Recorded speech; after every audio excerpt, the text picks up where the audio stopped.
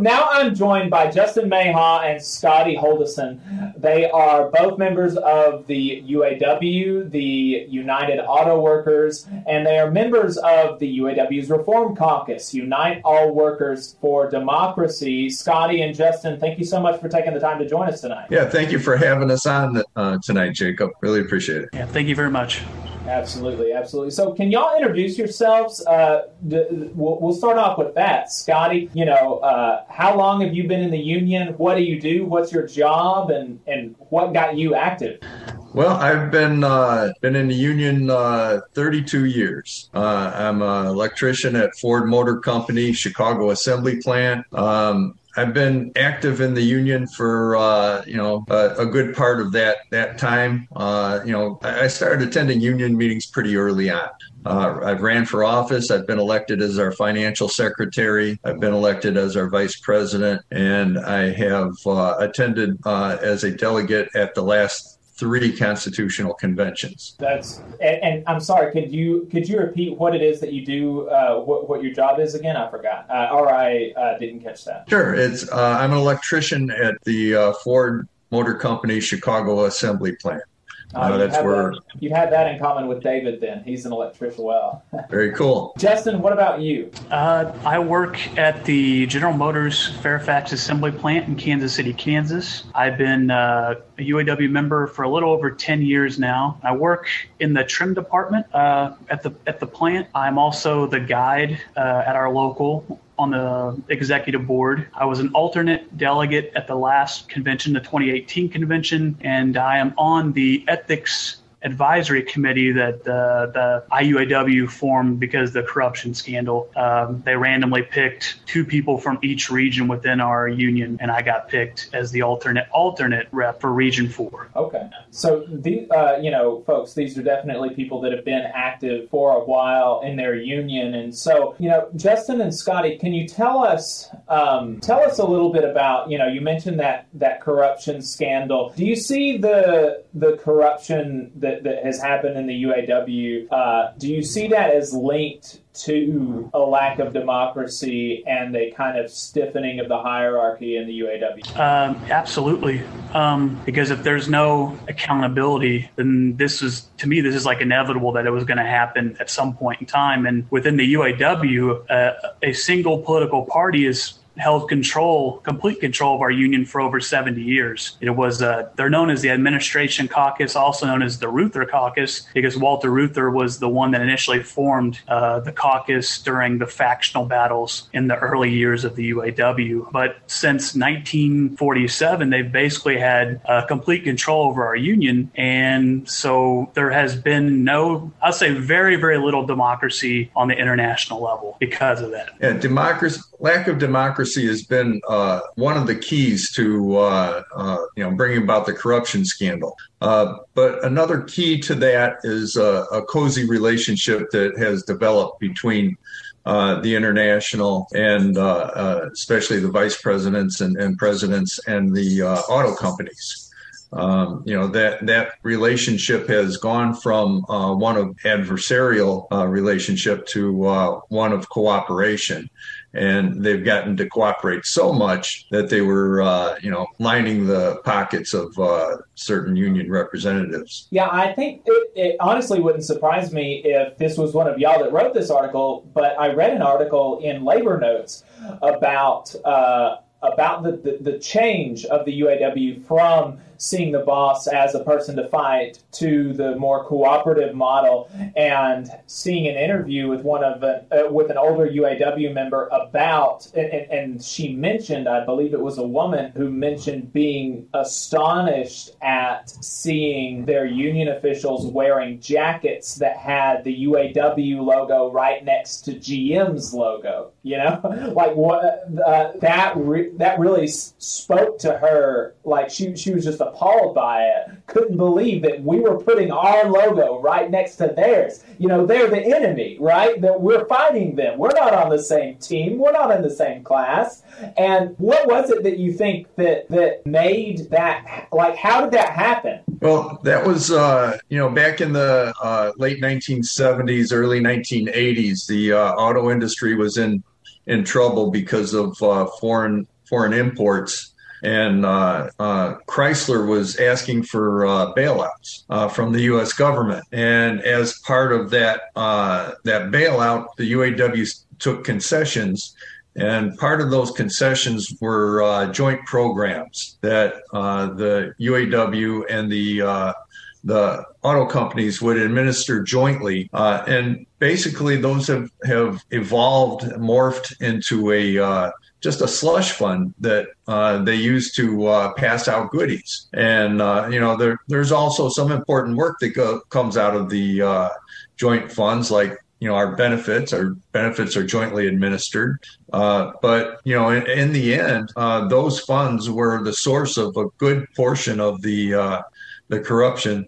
And that all started, the cooperative attitude of the UAW started back in the early 1980s and has evolved into what we see today. And all these joint programs that Scott is talking about also help the administration caucus increase their power within our union, because all of a sudden there were a slew of appointed jobs that they could, appoint to people basically to gain their loyalty. And that's the only way under our current system. It's the only way you can get up to the international level is if you are subservient to the administration caucus. So there's no ideologies like you have Republicans and Democrats in government. There's nothing like that. It's just all corporate ideology. And if you don't follow that line, then you could either lose your appointed job or you would never be appointed in the first place. Right. How do you see the corruption and the cooperation and the lack of democracy? Like, do you see them as phenomena that kind of evolved together, or do you think that one of them happened first and led to the other? I think it was, in my opinion, lack of democracy was the initial catalyst for it, because when Walter Reuther finally got control of the union, and the administration caucus did everything they could to purge out, any dissent, essentially, which, Walter Reuther running the UAW is obviously a lot better than having Gary Jones run the UAW, but it's still a dictatorship and there's still no democracy. And I feel like that without accountability, without democracy, it's inevitable that this was going to happen. And it finally did. But, to some degree, this kind of stuff has been going on for decades, like through the joint programs, the joint funds. And like I tell people all the time, not all corruption is illegal, And that's the thing that I think we want to stress to UAW members is that, okay, it's great that we're getting out these people like Gary Jones and Dennis Williams that were illegally corrupt, basically. But unless something changes and the administration caucus is challenged, we're still going to have corruption of ideology. And how does that corruption of ideology, the cooperation, the cooperative mentality with management, how do you feel like that has affected the union's ability to perform? We just saw workers in Virginia come off of the largest strike in the United States, 2,900 workers at Volvo Trucks in Virginia. And it does not look like they were very happy about that, about coming off the picket line. Obviously they voted by a majority to ratify it, but that was after 4 votes of essentially the same contract, as far as I can tell. How do you feel like, or how did what was the relationship between the international officers and the rank and file in that strike? Well, the rank and file from that Volvo strike are just mad as a bunch of hornets right now. The current president of the UAW, Ray Curry, was the main negotiator at that time in the Volvo contract. They voted that contract down after being on strike by 91%. You don't even a margin contract. You do that because you're trying to protect your rights as a union member. You're trying to protect your livelihood. And the UAW was negotiating in what was not the best interest of those workers. And they saw it. The workers feel it on the plant floor. And, when the company is allowed to speed up, when they're having, really difficult terms of attendance. I think you don't have a life beyond the factory. Workers get fed up with that. And that's what we saw in the Volvo strike, is that they were fed up with it. They were willing to go back out on strike to try and demand better terms under their contract. And the UAW wasn't having any of it. By the UAW, I mean the international union. Ray Curry wasn't having any of it. And basically, they imposed that contract on them by starving them out.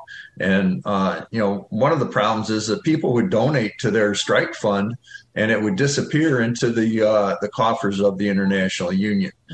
Wow. So those are part of the things that, really upset workers. And that's some of the things that we hope to be able to straighten out if we can get democracy in the UAW, get a credible adversary to the administration caucus. Yeah, well, that's how. What are the democratic processes like in the UAW right now? Like, how do you elect your bargaining committees? How does that happen? How do you elect your international president? Just lay out kind of the democratic framework of the UAW, if you could, for us. Yeah, so everything on the local level is one member, one vote. It's popular vote. But when you get to the international executive board positions, they're elected by delegates. So every local union sends delegates that we vote on to the convention, and then those officers, those delegates vote for who's going to be on the international executive board. So there's, in our opinion, there's a buffer between the rank and file and the international leadership. And, the administration caucus has various ways at conventions for which they can get the votes they want, and they do. Gary Jones was elected with 99.2% of the vote in 2018 at that convention. And I always feel like in no real democracy does anybody win with 99.2% of the vote. But everything is locally is very democratic, and that's why it's so odd that when we get to the international, it's not nearly as democratic. So locally, it's very democratic. Does that extend to the bargaining committees? Like the bargaining committee at Volvo, for instance, was that elected from rank and file folks in the plant? Yes, it was. It was elected by rank and file folks in the plant. But when they go to the bargaining table, they get overruled by the international on just about every item that they try and bargain. So alongside the bargaining committee is the international. Well, at the time, Secretary Treasurer Ray Curry, and he overruled what the members of that local wanted, and they were able to clearly make their demands known to the local leadership, who is probably not going to survive the next election because of what the international did. And I can tell you firsthand, the elections at the Constitutional Convention are very intimidating if you're not voting for the way that the administration caucus wants you to vote. So, for instance, when I went up to cast a vote for Gary Walkowitz for president of the UAW, I had to approach the microphone. My face was on 5 large screen Megatron type front and middle of the convention hall. I had to announce my name, my local number, and who I was casting my vote for. And when that happened, all the staff and all the administration caucus delegates erupted in boos and were shouting me down. It's no way to conduct an election. When I would rise to make a point, because they knew that I was, kind of challenging the status quo. The regional directors had passed out these noisemakers, so they would make their clickers or these plastic bats that they pound together to try and drown out your voice, actually drown out your voice. Wow. And that's just no way to conduct a democratic process. Yeah, absolutely not. I couldn't imagine having to deal with that. That would be, that would fly all over me. So, those are kind of the situation as it is, right? We've got a fairly democratic process at the local level that's become obscured, and there are buffers placed in it, and there are incentives placed in it when you start going to the regional, international levels, and sometimes where the local conflicts with the international interests, perhaps we could say, they can be overruled, like what happened in the Volvo strike. What is it that the UAWD is proposing? What is the path forward? Well, the UAW agreed to a consent decree with the U.S. government, and in that consent decree, there was a clause in there that said they would have a referendum vote of the entire UAW to decide whether to continue with this corrupt convention system that has led to this corruption, or switch to a one-member, one-vote system where every member of the UAW gets a voice in who they elect to the highest positions in our union. And, we were advocating for this before the consent decree even was agreed to. About a year and a half ago, we launched a special convention where we could change the Constitution for one member, one vote. Now, it was definitely an uphill climb, and it was, no guarantee that we would win even if we did get to that convention. But, we've been advocating for a long time for direct democracy in the UAW. But now we have an opportunity in front of us, probably a once-in-a-lifetime opportunity to bring about changes that can really transform our union into one that represents the interests of its members. So what happens, let's say you get the one member, one vote referendum, it passes, everybody, it wins with a majority, and you elect people to the international office in a one member, one vote fashion. What kind of things do you expect to follow that? Like, do y'all have like a plan after that happens? Like, okay, these are some other processes that we want to put in place, maybe some railroads to keep caucus control from solidifying, or are there any specific policies that y'all are pushing at the international level, or bargaining planks? What happens after that? Well, I mean, that's not a given in the first place. So we have to come up with some fair election rules to make a level playing field. But after that, let's say, UAWD sweeps the election in the next election. What we would be looking for is, first of all, to build more transparency into our union so that the membership can see exactly from month to month how their money is being spent, how decisions are made. We'd also like to see bargaining that involves members. We have that in some sectors of the UAW, where especially higher ed locals, where they have open bargaining sessions, and members can come in and give testimony about how their life is under this contract, and how different it could be if they can get the contract changes. So those are some of the things that I personally envision. Our caucus has a platform, and in that platform, it calls for transparency.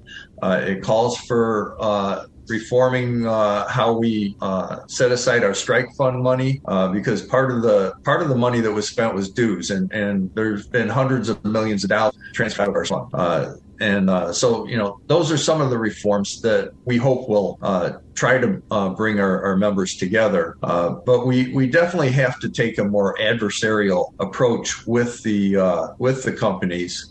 And another point is, these companies are global, and we think that our union has had a lack of imagination when it comes to organizing on a global scale. So we need to work together with our brothers and sisters abroad that are struggling with the same companies trying to eke out a living. We can't be in competition with one another. We have to try and help bring up the standard of living for every person in that sector, for every GM worker, every Ford worker, every worker in Caterpillar, for instance, across the globe.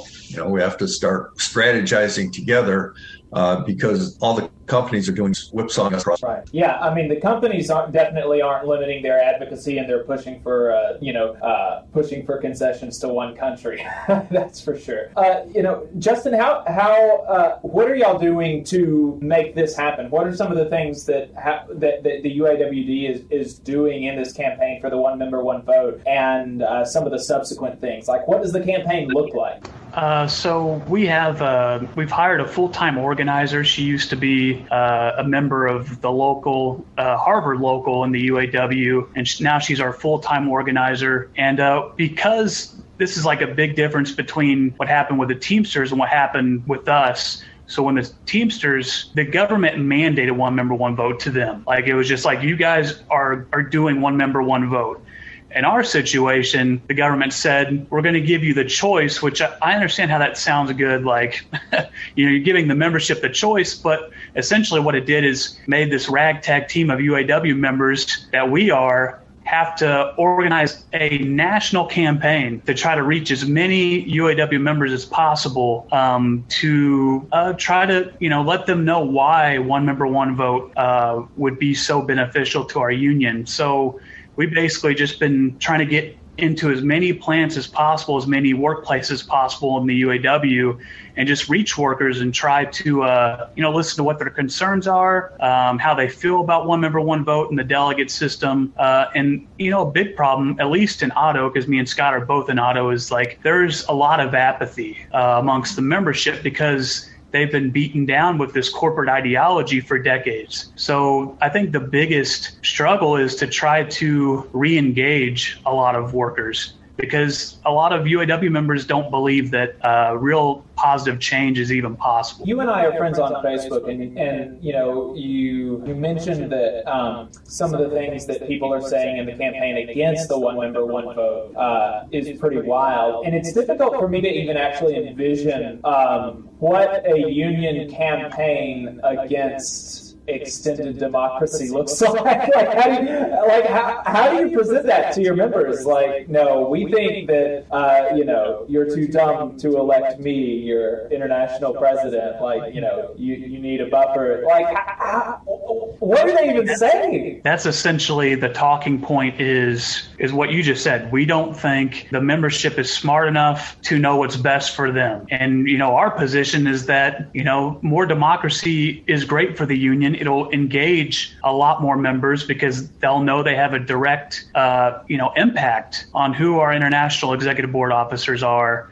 But yeah, there's been some very wild things that have been said about one member, one vote. And one of them was from our former president of the UAW, Rory Gamble, that he said that if we have one member, one vote, there would be no minorities, and there would be an all-male leadership team at the international executive board. And it's like, how did they come to that conclusion? It's like, we feel like they're just saying a lot of stuff and hoping that the membership doesn't think about what they're saying any more than just like the surface, because to me, that's kind of like saying you think that the membership is racist, so they won't vote in minorities, which I don't believe that is true in any way. They won't vote in women. I don't believe that.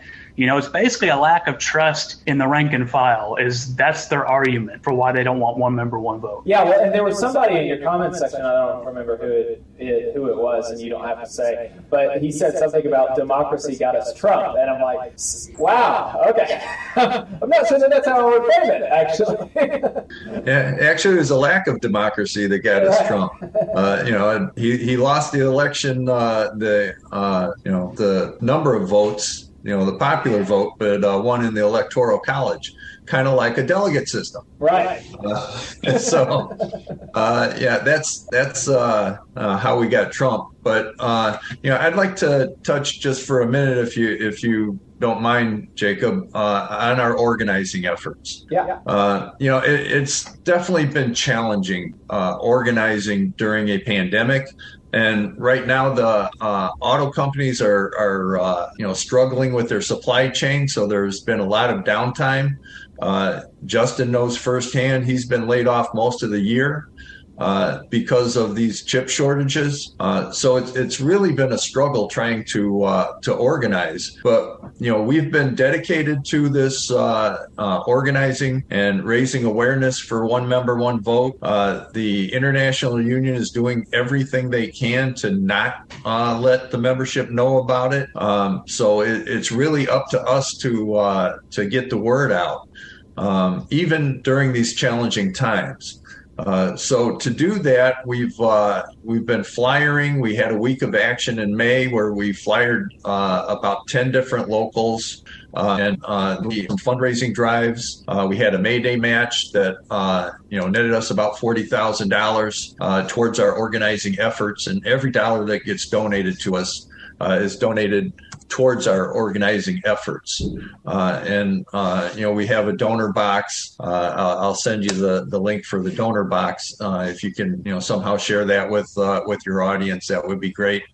But by having a full-time organizer, we've been able to schedule phone banks and text banks and organizing meetings, and all of that stuff takes resources, and we could use some help from your audience if they would be willing to help us out with a small monthly donation or something. Yes, we'll definitely put that in the podcast description and in the description of the YouTube video after we end the stream. Thank you. Absolutely. So, what would you say to, we need to get new people in there, but there's no use in fighting. We're not going to win. I'm just going to turn in my union card, and what happens, happens. What do you say to people like that? Well, fighting for your contract is kind of similar to, fighting in the boxing ring. If you're going to, just walk in off the street and go jump in the ring with a heavyweight contender, you're going to get beat to hell. It takes a lot of training, takes a lot of education to learn how to fight back. So that's going to be part of our program is bringing education local level and making sure that members are getting engaged in the education opportunities, so that we can get the members prepared. Because right now we have an international union that when they go on strike, they take the members on strike against the members to soften them up so they can shove a concession contract like they did at Volvo down their throats. Very similar thing happened with GM in 2019. Justin can tell you all about that. The strike, was 40 some days, and they were they were hoping to end the hated tiered contracts, and instead they made them worse. The temporary workers, you said that you were on a probationary period for 4 years. Yeah, well, it's very in the auto plant, a temporary worker for 2 or 3 years, and then you start your progression in the tier. Right. Yeah, my probationary period is actually 2 years, but I was an intern for 2 years before that, so it more or less turned into a 4-year probationary period. But that's going to be coming to an end in 3 weeks, so I'm looking forward to that wrapping up. But yeah, Justin, talk to us about that, the GM strike. I had almost forgotten about that, and if you could talk to us about that for just a bit, I'd be really interested. That was actually the first picket line that I was ever able to walk on. And so that was, I was pretty new, right? I didn't know much about the internal stuff that was happening. Can you explain to me, what Scotty was saying about the union taking you out on strike to soften you up so that you accept the contract? What are the mechanics? What does that mean?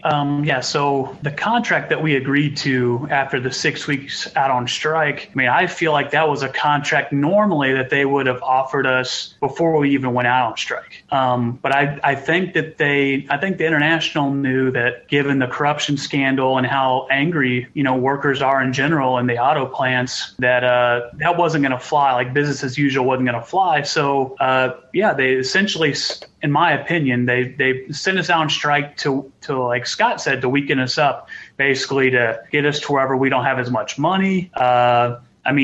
if you were out on the picket lines, when we first went out on the picket lines, it was like a party every day, but after you get 3 or 4 weeks, morale starts dropping. And much like the Volvo strike, the international, that's another thing I would say that I would imagine would be in our program. The international provides so little help to these locals. It's like you get the $275 a week after you've been out for a week already. But then I think they'll send you like a little care package, like a water and that kind of stuff. But other than that, what is there that they do?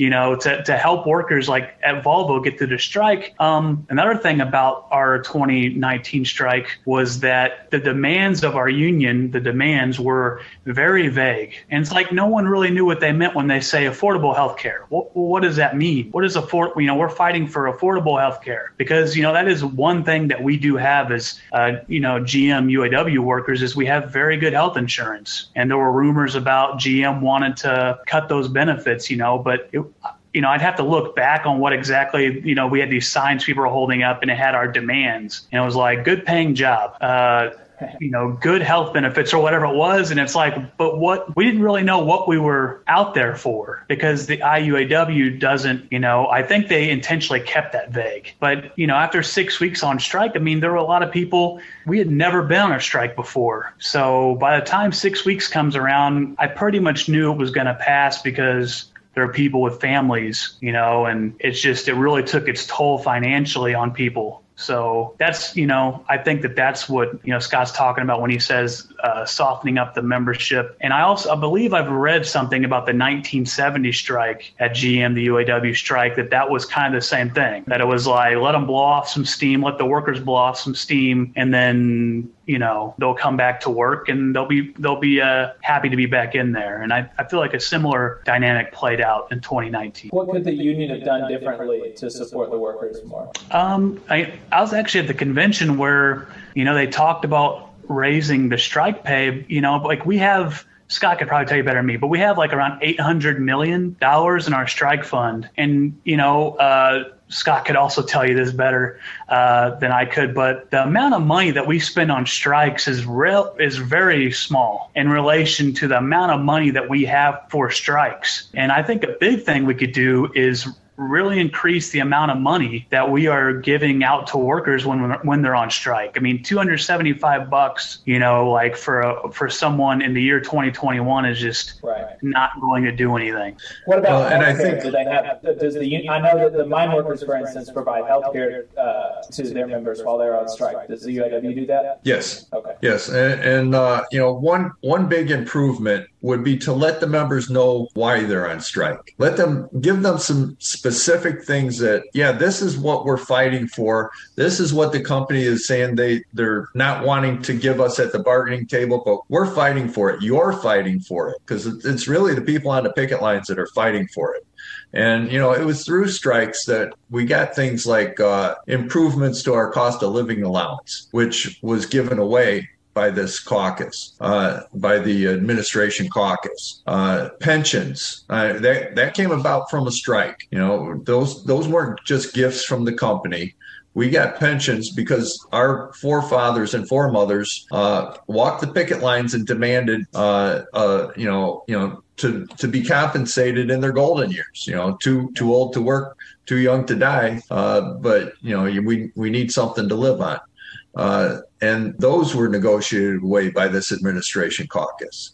So, the thing that if you're going to win a strike, the people that are actually conducting the strike, the workers that are on the picket line, they need to know what they're fighting for and not some just vague, we're doing the best we can, and who are they doing the best they could for is my question.